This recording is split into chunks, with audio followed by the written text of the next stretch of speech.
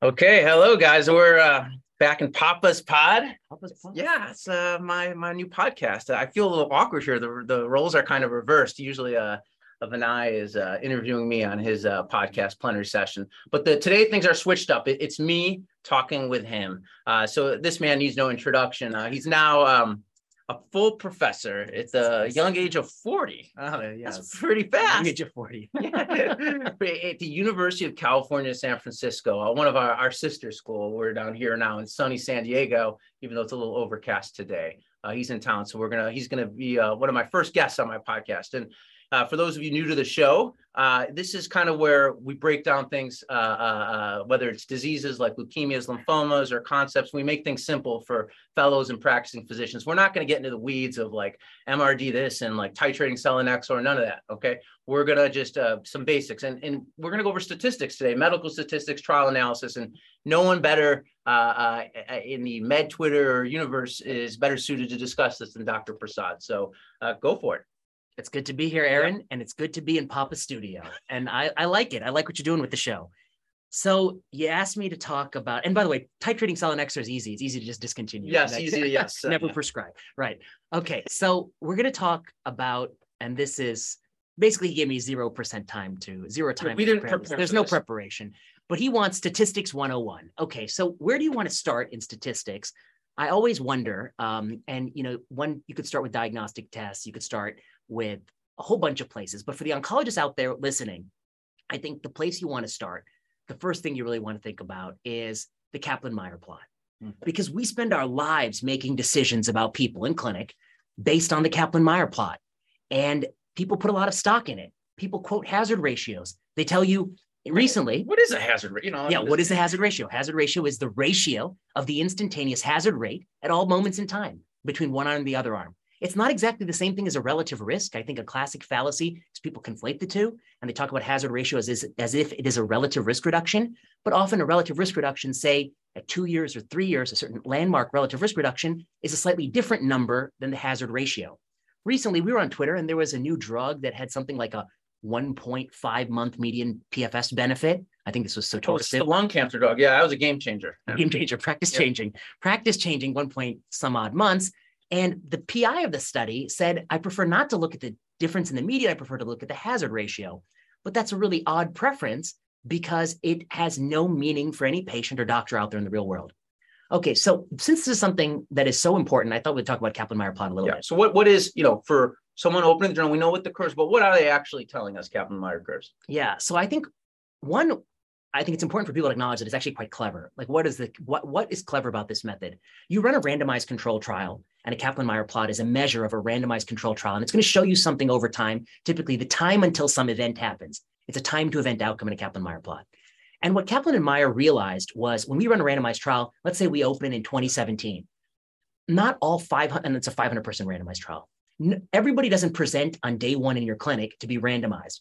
You'll enroll probably 20 people a month in the first month, then 22 people, then 25 people, and then many, many months of 25 people until you finally hit 500 people. You're enrolling people over time. So what Kaplan and Meier say is that now we talk about it's 2020. You've been running your trial for 3 years. We want the first look at the data. How do we look at this data, knowing that some people have 3 years of observation and some people have maybe even only 2 months of observation, or they just enrolled last week? And the Kaplan-Meier method is a beautiful method to pool all the data together.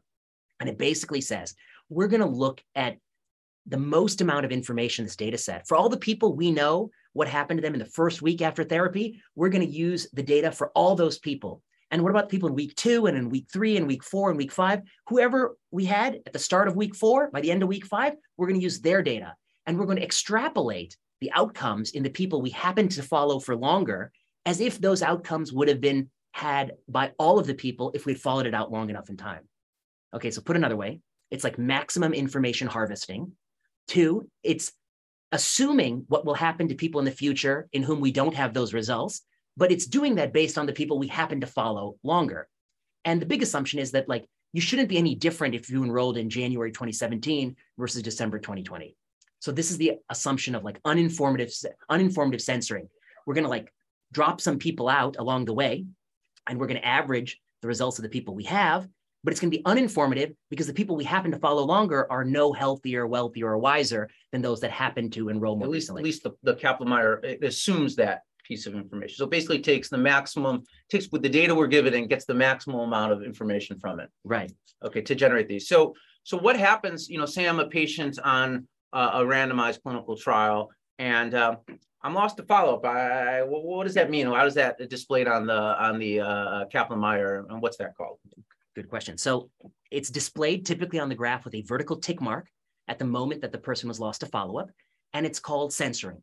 In other words, we don't know what happened to Bob, who stopped showing up, but we do know what happened to all these other people, and we're going to assume what happened to Bob would have been the same had he come in. Okay. Now let's talk about endpoints for a minute, because I think it'll tie back into this. Okay.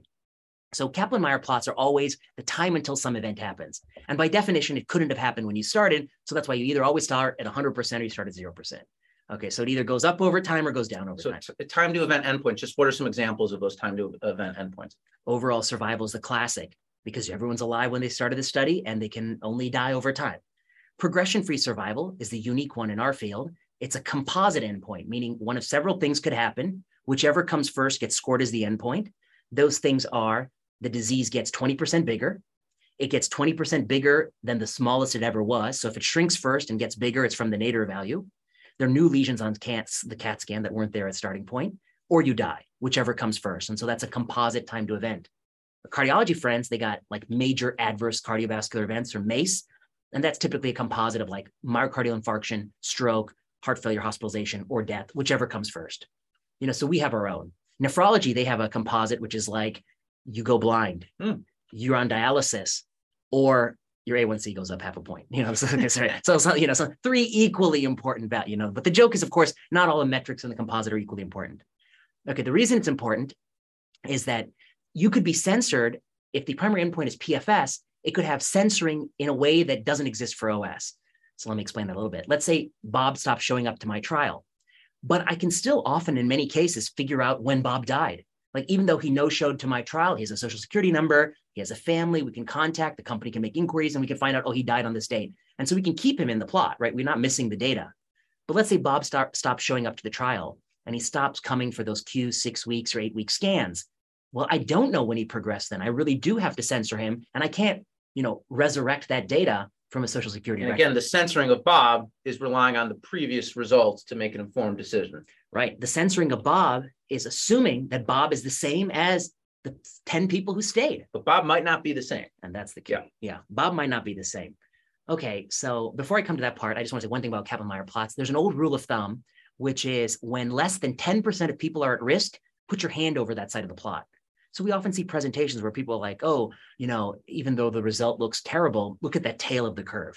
And that's when you say less, that's because a lot of patients have been censored or had the event by that point. So those beautiful tails at the end, there's 2 people there, it doesn't seem to matter. Correct. But it can look like it matters. Right. Yeah. So the tail looks like it's a plateau. You look under the curve and it says 4 or 7 or 2 or 1, and you started with 500. What that tells you is there's so few people out there. It just happens to be that Jim and Susie are alive, and Jim and Susie haven't had the event. And if Susie has the event, that curve's going to drop 50% from where it is. That is very, very unreliable or noisy. That curve isn't telling you that they're cured because there's so few people out there. It happens to be the happenstance of these 2 people. So I always say, if you start with 500, the moment that at-risk number gets below 50, just put your hand over that. Don't even look at it because you can't really hang your hat on that curve. So I call them tails and fairy tales.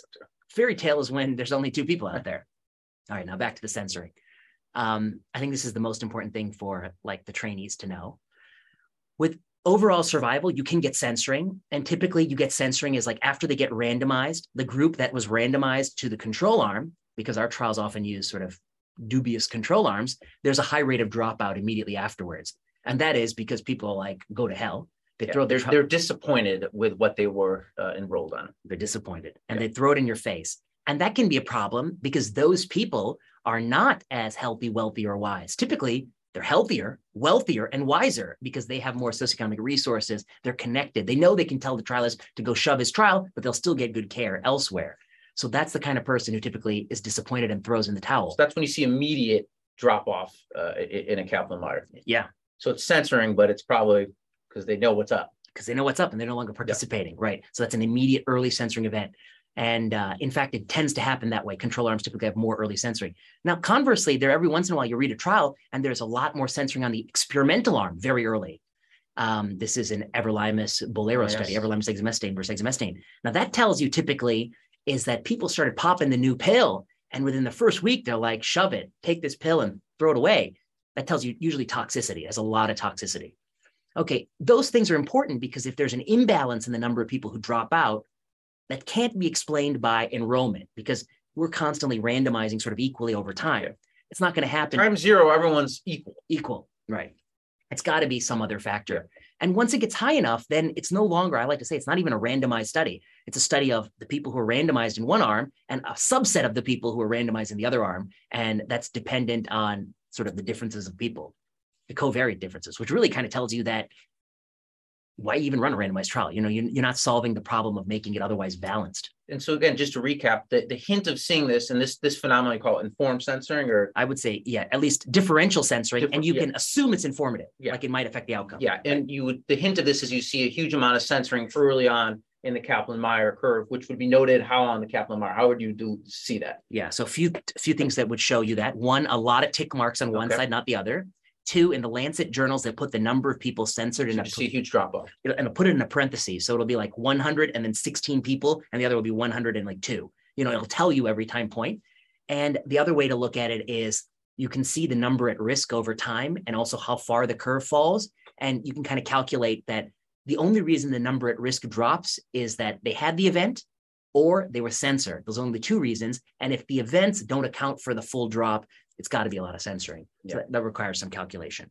Okay. And again, that can, as you said, we spent all this time to make this lovely randomized trial, but within a month, if a lot of people are dropping on the control due to censoring because they didn't like it, and then you kind of lose the beauty of the randomization, correct? Yeah, you lose the value, which was you're trying to sort of get two equal groups, but they're not equal anymore because one group's got, like in sotorasib, I think it's 15% of people are gone in one group. And was that the docetaxel? That's the Codebreak 200, this lung cancer thing. Okay. Yeah, versus docetaxel. And they're gone the docetaxel arm, as you say, because they're disappointed. And what that and then the trialists make a lot of effort to try to get the reader to believe the people quitting are the sickest people. I find that a little bit hard to believe because I would suspect that they're the most socioeconomically well-advantaged people who tend to quit because they have the ones who have other options. And people who are desperate, you know, docetaxel might be all that they have. So I guess what are the key lessons here? One, when you look at a Kaplan-Meier plot, I think it's important to look at the shape of the curve. It's important to look at relative risks at landmark time points like 2-year survival, 3-year survival, 1-year survival. It's important to look at the median differences. I don't look a lot at the hazard ratio. I think that's not the right. It's a unitless, dimensionless, clinical correlate-less concept. I wouldn't look at that. The next thing I look at is the tail. I don't put a lot of stock in tails with low numbers. And then the next thing I look at is for censoring. It can be different for scan-based endpoints versus endpoints that you can follow people even if they stop showing to clinic. And there are often imbalances in censoring.